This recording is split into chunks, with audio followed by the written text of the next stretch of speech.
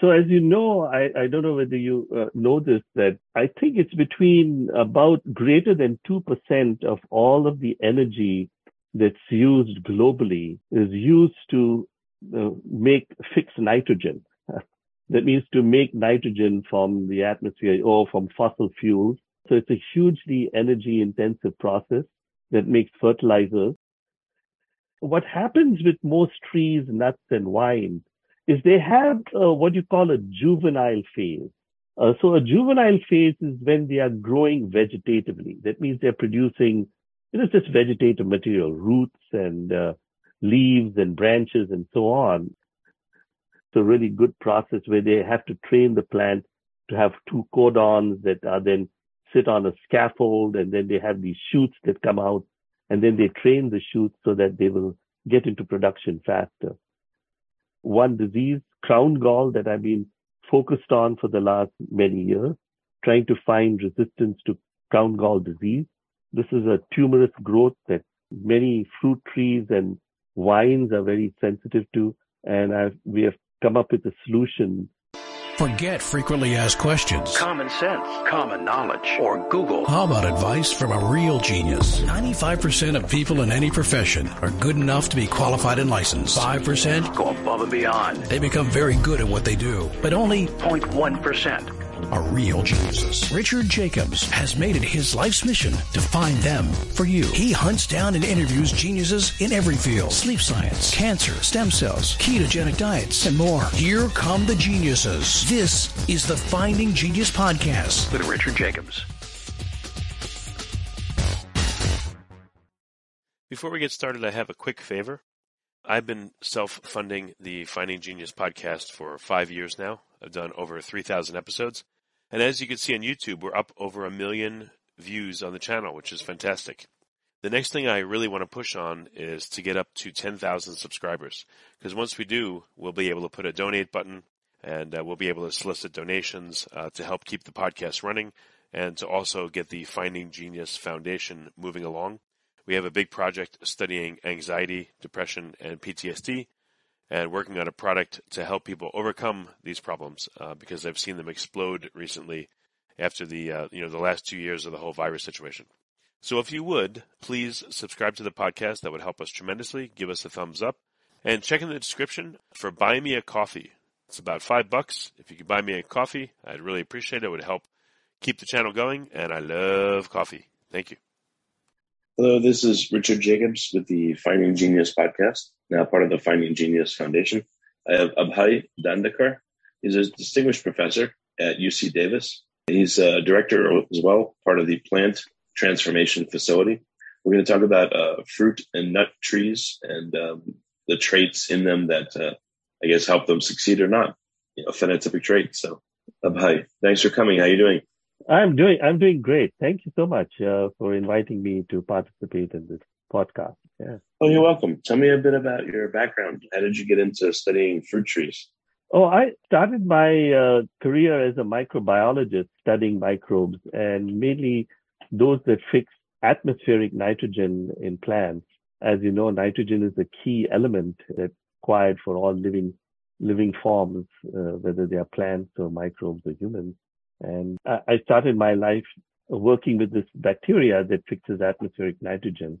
And it really drew me into the whole world of molecular genetics and how genes move and are expressed and provide really useful traits.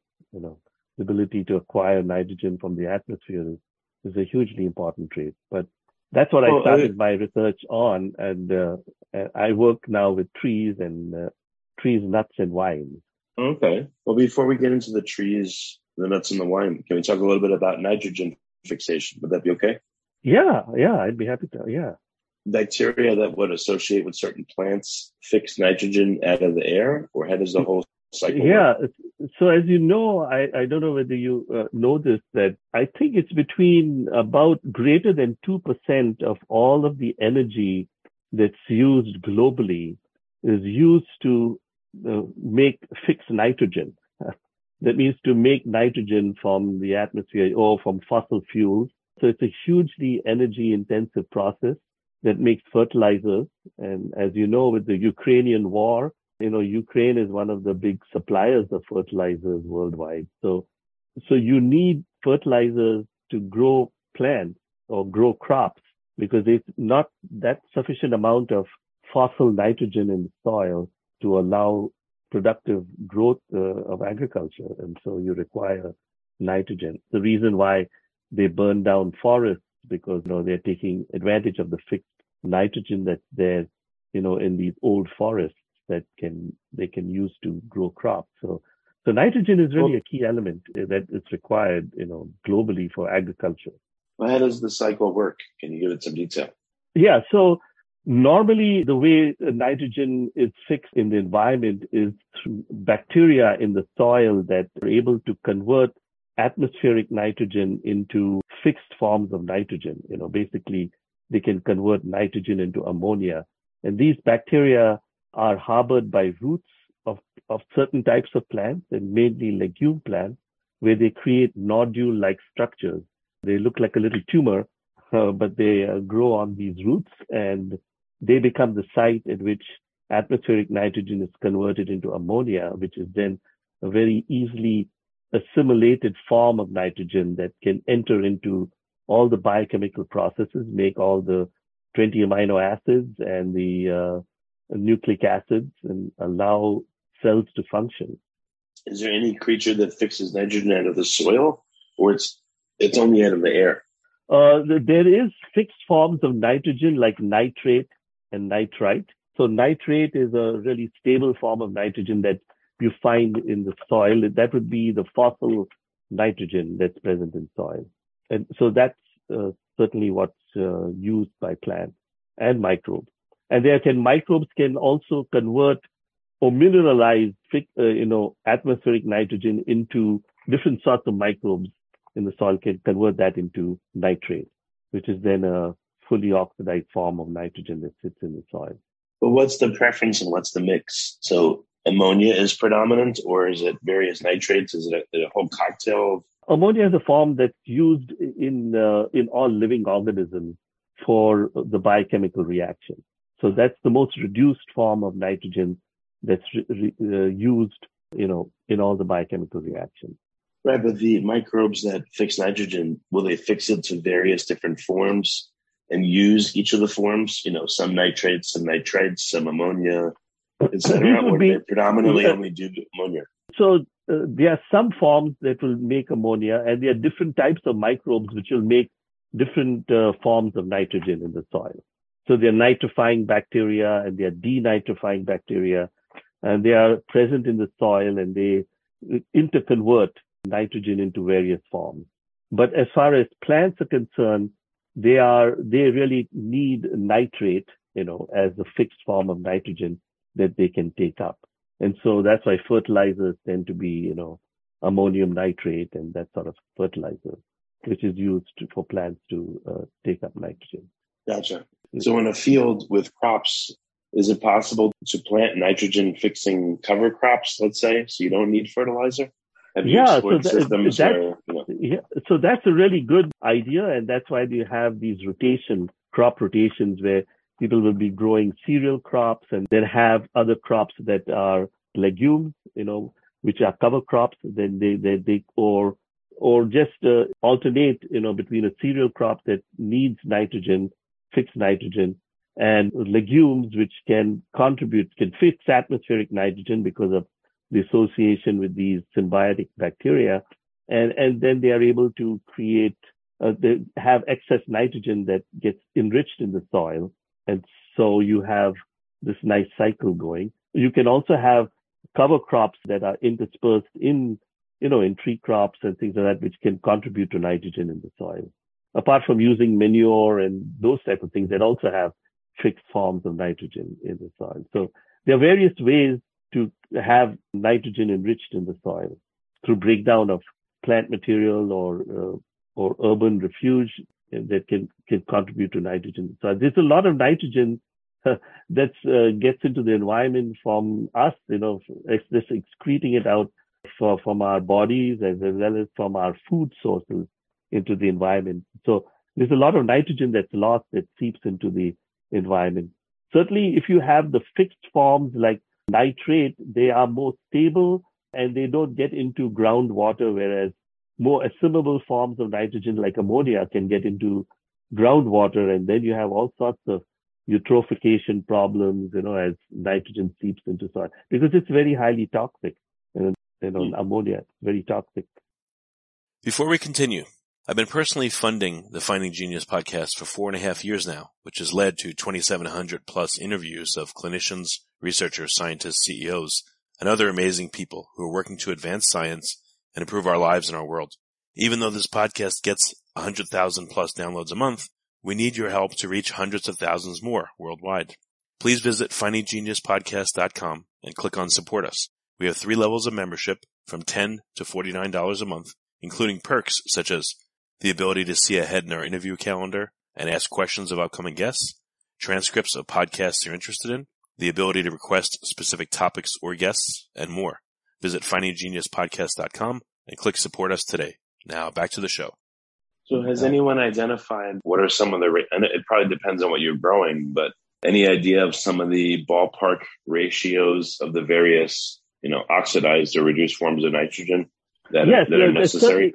It's certainly an area that most people farmers who grow are evaluating, how much nitrogen is there in the soil, and then they will put. But there's really no good way to know what the demand is for nitrogen and to give just that much nitrogen to plants so that they will just take up what they require and you don't have any excess in the soil. But unfortunately, since there's really no good sensor or mechanism to do that, most farmers are over fertilizing their plants, so that is the problem. It's not something I do research on. We are talking about a topic that I don't do research on, but I'm very familiar with since, tree nuts and wines require nitrogen, but they are more complex because they are long-lived, plants. They go through a cycle. So they are able to actually store nitrogen and recycle nitrogen. So they have a much more complicated way in which to utilize nitrogen. And therefore, it becomes even more complicated understanding, the demand of how to prescribe the right amount of nitrogen for an orchard or a vineyard. Well, not only the right amount, but the right forms, right? And the right forms, right? Yeah. So it's really, and when you grow plants in tissue culture, you need to provide them more organic forms of nitrogen, which are really very nice for them because they are able to use those organic forms of nitrogen in a much better way without having to have, things that form ammonia, which is more detrimental and more toxic to plants growing in culture. Because, I not only study plants, in orchards and vineyards, but we also study them growing in tissue culture. And as you know, tissue culture is going to become more and more important as we try to have plant material that we can eat. So then this is where the nitrogen is going to become a really important factor. Gotcha. One question I have, we can switch to fruit trees and nuts and all that and wine. It's very interesting. Why does it take multiple years for a lot of fruit and nut trees to produce? Like, how does the plant know, this season, not yet, next season, yep, we're ready to go, let's produce? So it's a really interesting question. And what happens with most trees, nuts, and wine is they have what you call a juvenile phase. So a juvenile phase is when they are growing vegetatively. That means they're producing just vegetative material, roots and leaves and branches and so on, right? But they are not producing any fruit, any reproductive organisms. And then they make a switch at some point where they become mature. And this time from juvenility to maturity is very variable with various different crops, tree crops. So when they become mature is when their vegetative buds will now develop, reproductive structures, flowers and pollen and ovaries that then, become the fruit that we eat, or the berries that we eat. So this transition from a vegetative bud to reproductive structure is very variable. And so, for example, in grape wines, it may take 2 to 5 years, depending on whether they will start fruiting. And for walnuts, that's the case too. It can take anywhere from 3 to 5 years before they start making fruit.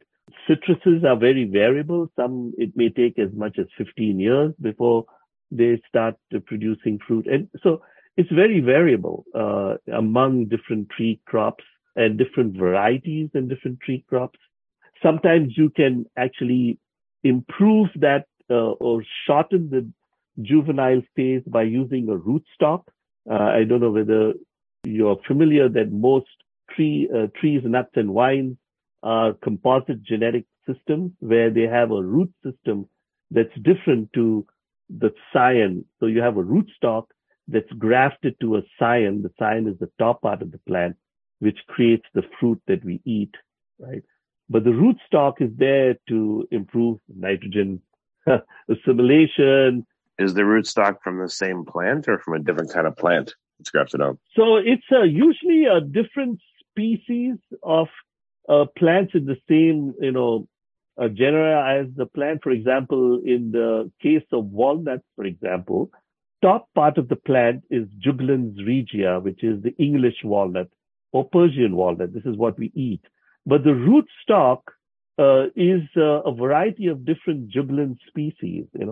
It could be like, for example, in California, it could be Juglans heinzii, which is the California black walnut. It could be microcarpa, which is Juglans microcarpa, which is a Texas black walnut. It could be Juglans nigra, which is a eastern black walnut. So it could be a hybrid. And in most production systems these days use hybrids, where you have a hybrid between English. That means it's a cross between English and a black walnut. So you have a hybrid. That hybrid is known, in the case of walnuts, it's called paradox walnut. And it really stimulates the growth of the plant because it's a hybrid. It has hybrid vigor and it makes the plant bigger and more productive. This is the case for all the rootstocks that are used to graft on peaches and nectarines and plums, prunes, apricots, and almonds also have a hybrid rootstock. In the case of grape wine, they also have hybrid rootstocks, which are native species of Vitis that are not related to Vitis vinifera. Vitis vinifera are the grape wines that make all the different varieties of wines. They are all Vitis vinifera species. But those all came from Europe. But in the United States, you have native species that were resistant to phylloxera, for example. As you know, phylloxera was a root insect that fed on roots that destroyed the entire wine industry in Europe, in the late 19th century, somewhere around between 1880 and that part, essentially destroyed the entire wine industry in Europe. And they had to move to using these rootstocks, American rootstocks, that were a hybrid species of different Vitis vinifera species that grow, in the eastern and southeastern United States. How do you physically graft a root onto another plant? At what stage do you do this? How do they do it? Yeah, this is a great question. So this is all done in nurseries. So that's why, in California, you have the nursery industry is like, I think it's worth farm gate value around $3 billion. And what they do is they provide plant material for growers to grow. All rootstocks are vegetatively propagated, as are the scion. And then when they are in a seed, in a seedling stage, in a pot, they will graft them. They can graft them two ways. They can do what is called a bench graft, where they take the top and they make a cut and they splice them together and then hold them together with a rubber band. And what happens is that a vascular connection is made. You have a little callus that's formed, unorganized growth between the two pieces that are brought together. And then you have vascular connections that then establish, the xylem and phloem connections. And then you get a plant that you virtually can't see where the graft was done. You can also have what is known as bud grafting. So you have a plant and then you take a bud from the scion variety and then you bud it into the stem. You make a little cut a tea cut, and you slip the bud in there, and then you let it heal. And what happens? The bud takes, then you cut the top of the other plant, the rootstock, and now this becomes the plant. And this is all done. There's a lot of art to it. Not everybody can do this effectively. A lot of home gardeners will do this. That's how you have a plant with, you can have a citrus rootstock with different citrus varieties, on the plant. You'll see that in many nurseries will provide you plants. You can have a prunus, which has apricots on one branch and cherries on another branch and plums on another branch, or peaches on another branch. So you can, if you know how to do this, you can have a lot of fun grafting. There's a lot of pruning that's done and training. There's a lot of manicuring that is done on these plants, and it's the whole field of horticulture which allows you to do this. Every case, you must understand that these are all clones. So that's why Vitis vinifera may have a clone, a Zinfandel, for example, that you make Zinfandel wine out of. So all those plants are propagated from one plant. A good example is the Fuji apple, right? So the Fuji apple, all Fuji apples come from this one tree in Morioka, Japan, where they took branches or stems with buds on them, and then they grafted those buds to different rootstocks. And so you're propagating this one plant that sits in Morioka, Japan, all over the world. Everything is a clone. So they are clones because they'll have a name to it. So you have Fuji apple, Golden Delicious apple, this is a clone. Russet Burbank potato is a clone.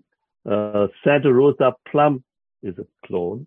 Bing cherry is a clone. All these. But if you have clones. if you have too many clones, I would guess that once certain pests, find them, that it could be incredibly detrimental if they attack. That's right. Yes. So you could lose the clone, especially if it's very sensitive to a disease, which is something that we are trying to fix so that we can overcome the deficiencies in some of these and maintain quality, and productivity in a good way. But you're right. So some clones are quite resilient, but they are really valued for the quality that they give the consumer. And so in the case of wine grapes, you have Chardonnay, right, which is an important clone, and you can't make any changes to that because Chardonnay it gives you that particular quality of wine, or Golden Delicious apple. Some people like them and prefer them, yet others may like Granny Smith, And so in a field, you could possibly help yourself by doing, I don't know if this is possible, but could you plant Golden Delicious and Granny and let's say 4 different kinds in a given field instead of just a monoculture? Yeah, would that help at all? Yes, you could do that. It's really a question of then how do you harvest and segregate the different apples, but you certainly can do that. And most, backyard farmers will grow that, or small farmers would do that, have different varieties, and it gives them a production that spans, the entire season. This is true for peaches because you have early peaches and middle peaches and late peaches, something that come earlier in the season so that you can get a better price for them, and they may not taste as good as the ones that come later in the season, but yeah. What's the expertise in grafting on various root systems? What do you need in a root system to help these trees grow? Can you plant? What are the characteristics of these root systems, and how was that discovered? So the root systems are really environmental specific. So it depends on the type of soil growers have. They will choose a certain rootstock that will help them in that location.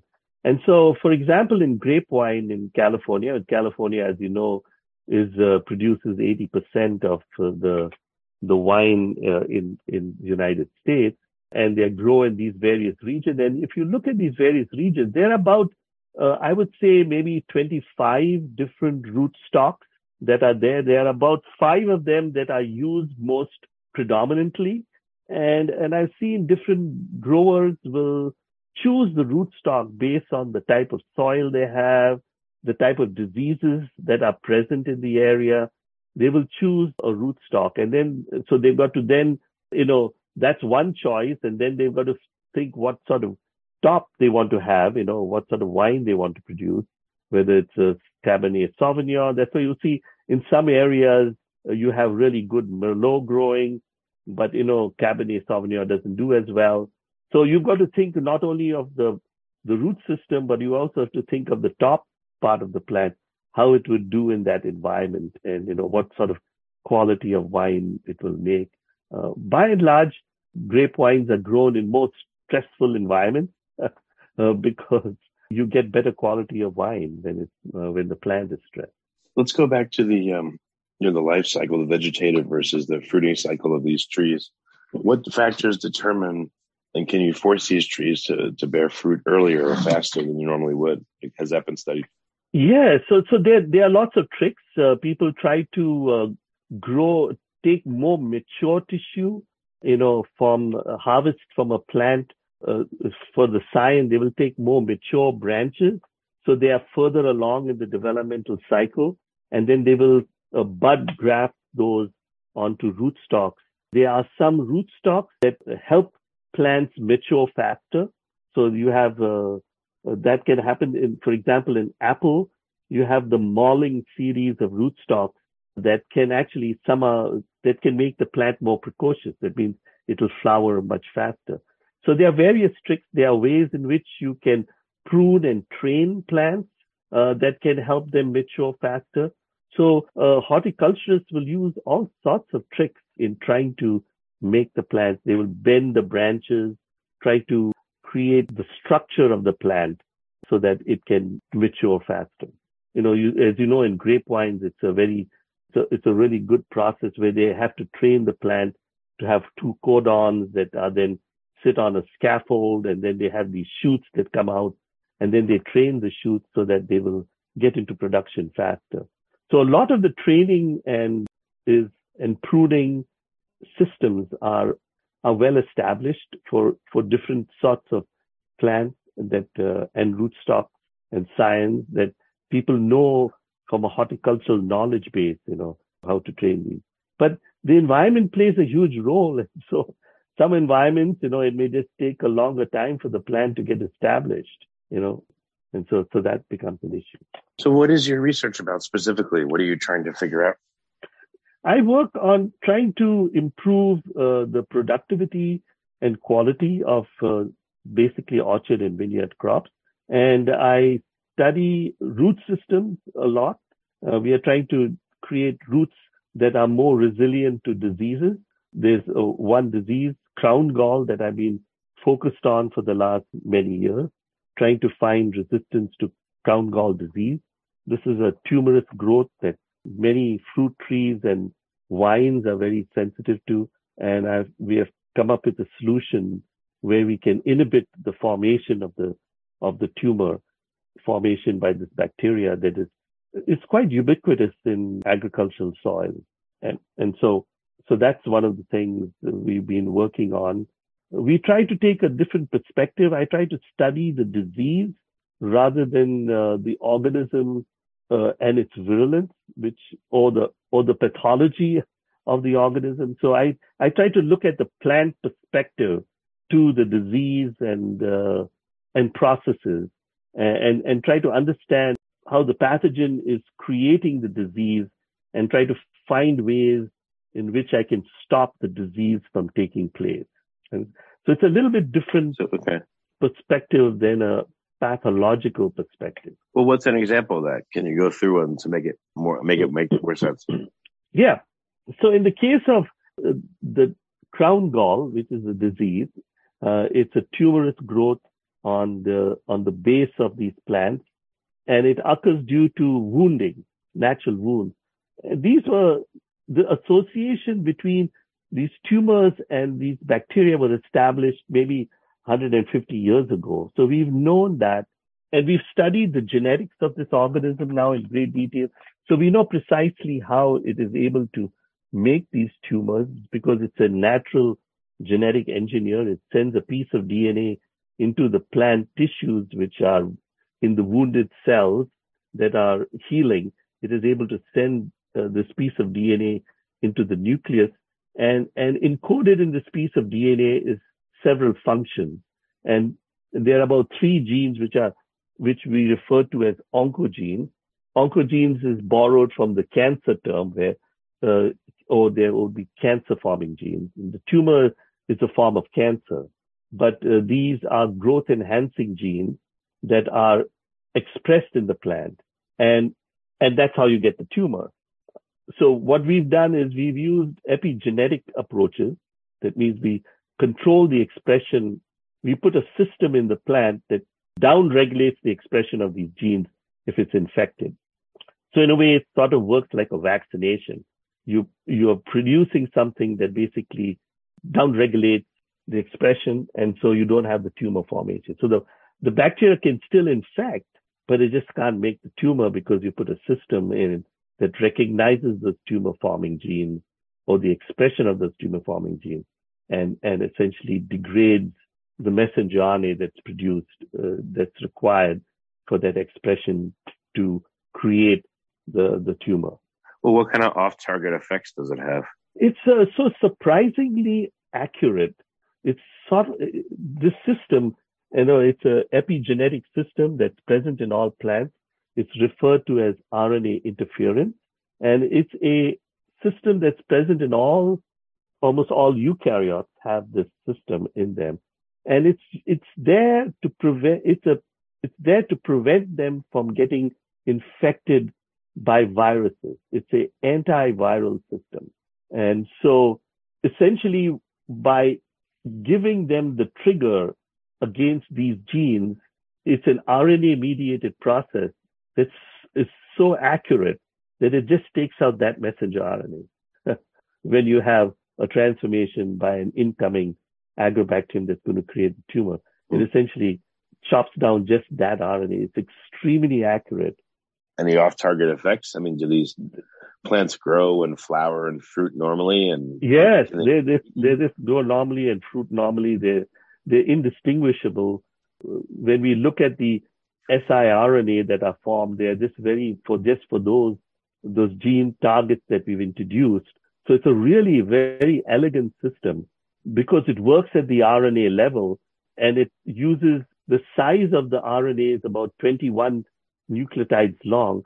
So the possibility of making a mistake is infinitesimally small because, you can trace a gene by as much as 16 base pairs, right? So most PCR primers are in the 18 base pairs to 20 base pairs. So then you only will amplify that piece of DNA. So the accuracy is due to the base pair complementation that's taking place in the piece of RNA. And since that RNA is, 20 nucleotides long, it's accurate, and the accuracy is due to that. CRISPR systems also have a 20 base, region which they will recognize. But then there's a lot of interplay there so you have off-target effects in that. Well, there must be some trade-off here. I mean, you're down-regulating certain genes. Those genes don't just have a single function. What else? It's true. It's a good question. So it comes to what it means is that what is the homology between these genes that create these tumors, and there are 3 of them, and we knock out 2 of those genes. What is the homology between those sequences that you find in nature and plant genome sequences? So that's really the question. If there was a similarity, and that similarity has to be in excess of 80% similar, then you would have a off-target. But we don't see that. There's no conservation. There's no similar sequence in plants. And so you have to avoid an off-target effect, you need to make sure that the similarity is less than 70%, and then you will not have off-target effect. And if you want the system to work, you would have similarity in excess of 80%. And what is cool about this, as far as on the bacterial side, you've got to worry about bacteria having resistance to this mechanism. It turns out that almost all these genes are highly conserved among agrobacterium species that make tumors. They are there are more than 90% similarity between the same gene in all agrobacterium species. Why are these tumors approximations of root nodules? Like what is the point of these tumors? They are very different to root nodules. They are more like a tumor. They're more of a cancer. They are unorganized growth. So you'll see these big tumors. So they're like a neoplasm, but they're yes. Okay, so they're basically a neoplasm. Are they similar at all in morphology to root nodules that are created on other plants that do harbor bacteria, that do harbor useful structures? Yeah, they are different because the bacteria are not in the inside of these tumors. The bacteria sit on the outside of the tumors. So they are on the surface. Okay. In the case of nodules, the rhizobium are within that structure itself. And they need to be within that structure itself because you need to have less oxygen for nitrogen to be fixed. Here, what is happening is they are stealing nitrogen from the plant in the form of an opene. These are nitrogenous compounds that are stolen from the plant and exuded out to the surface where these bacteria sit, and they are able to metabolize these openes. So the tumor so the openes are these nitrogenous compounds that are also the genes for their synthesis is also present on that tDNA, which goes inside the plant. Apart from the oncogenes, you have these opene synthesizing genes that are also present.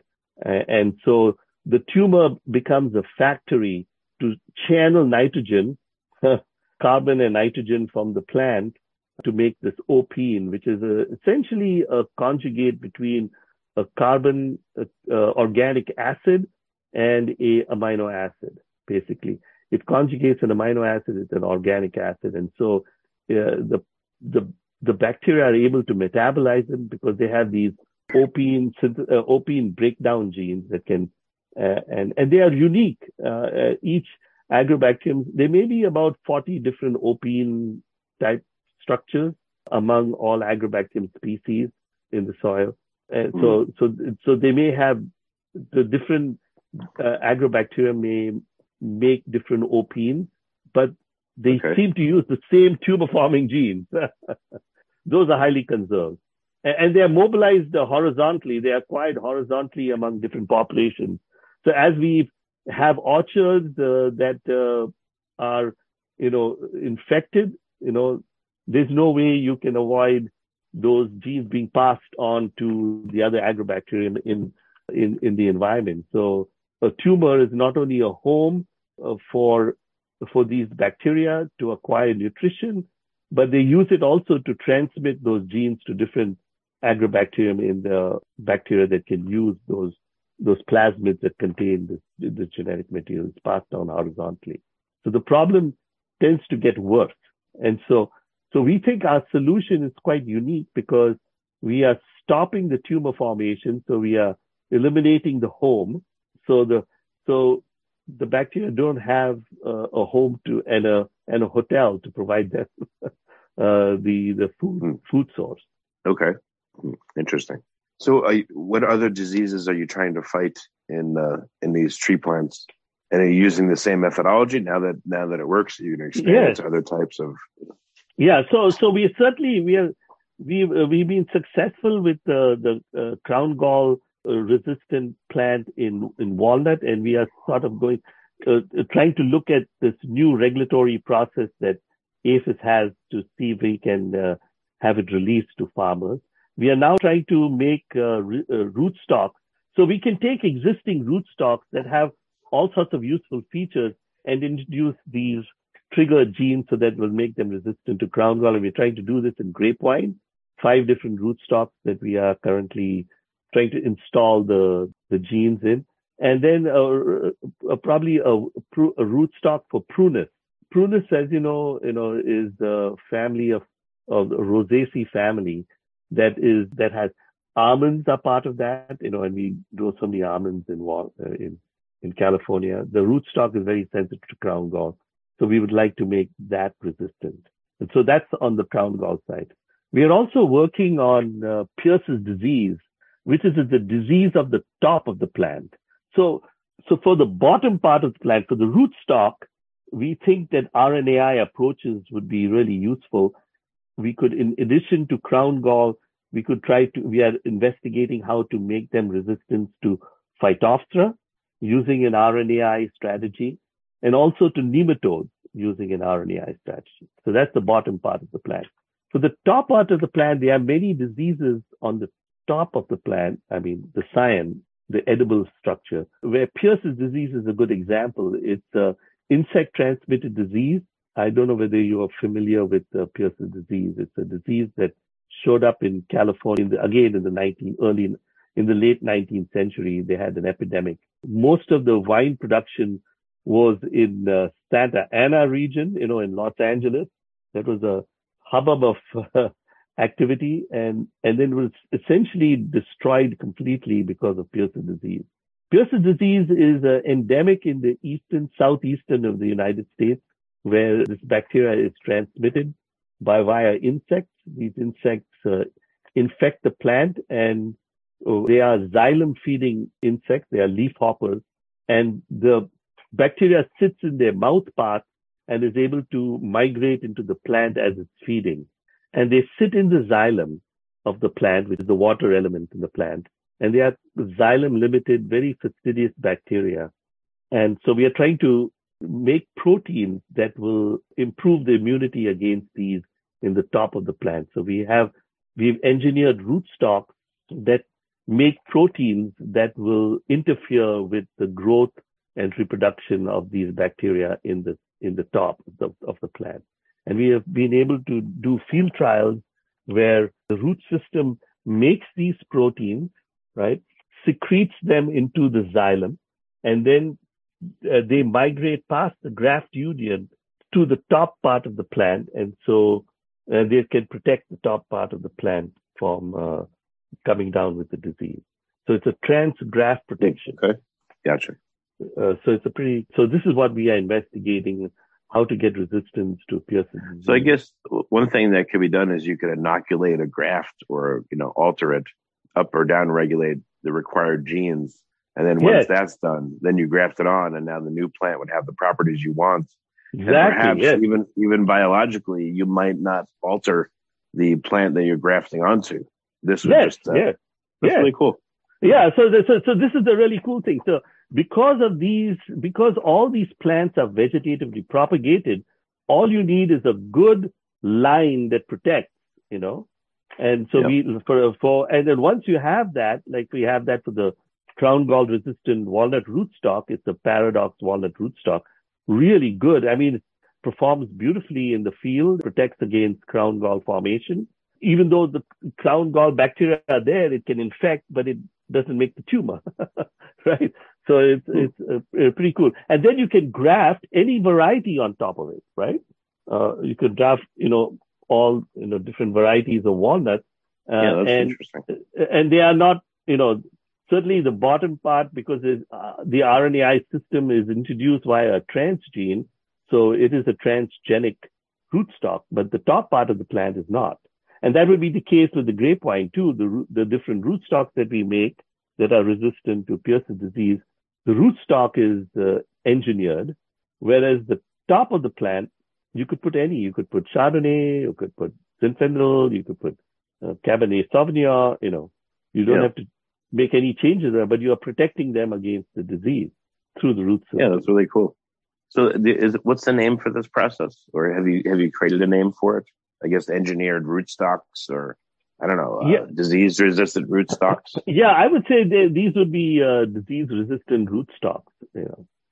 And we hope to see if we can make them more resilient to climate also, the same way, by modifying the rootstocks in such a way that we could, make them more resilient. And I think this is where genomics is really helping us, the whole field of genomics, where we understand the genome, how it functions, and we can, it's because of genomics that we can target specific genes and pathogens, or we can enrich, we can help genes plant side, we can see why they become more sensitive. We can knock down the genes. For example, that's the case with the crown gall, right? We knock down the expression, and then we will get, more resilient plants. Okay. Well, very good. Abhaya, what's the best way for people to find out more about your work? Where can they go? I guess they can look at my Google Scholar profile, or if they can look at, I don't have a very extensive footprint where you can, but if you can see the publications I have in this field. If they just Google my name, I think you'll come across website and things like that. Okay.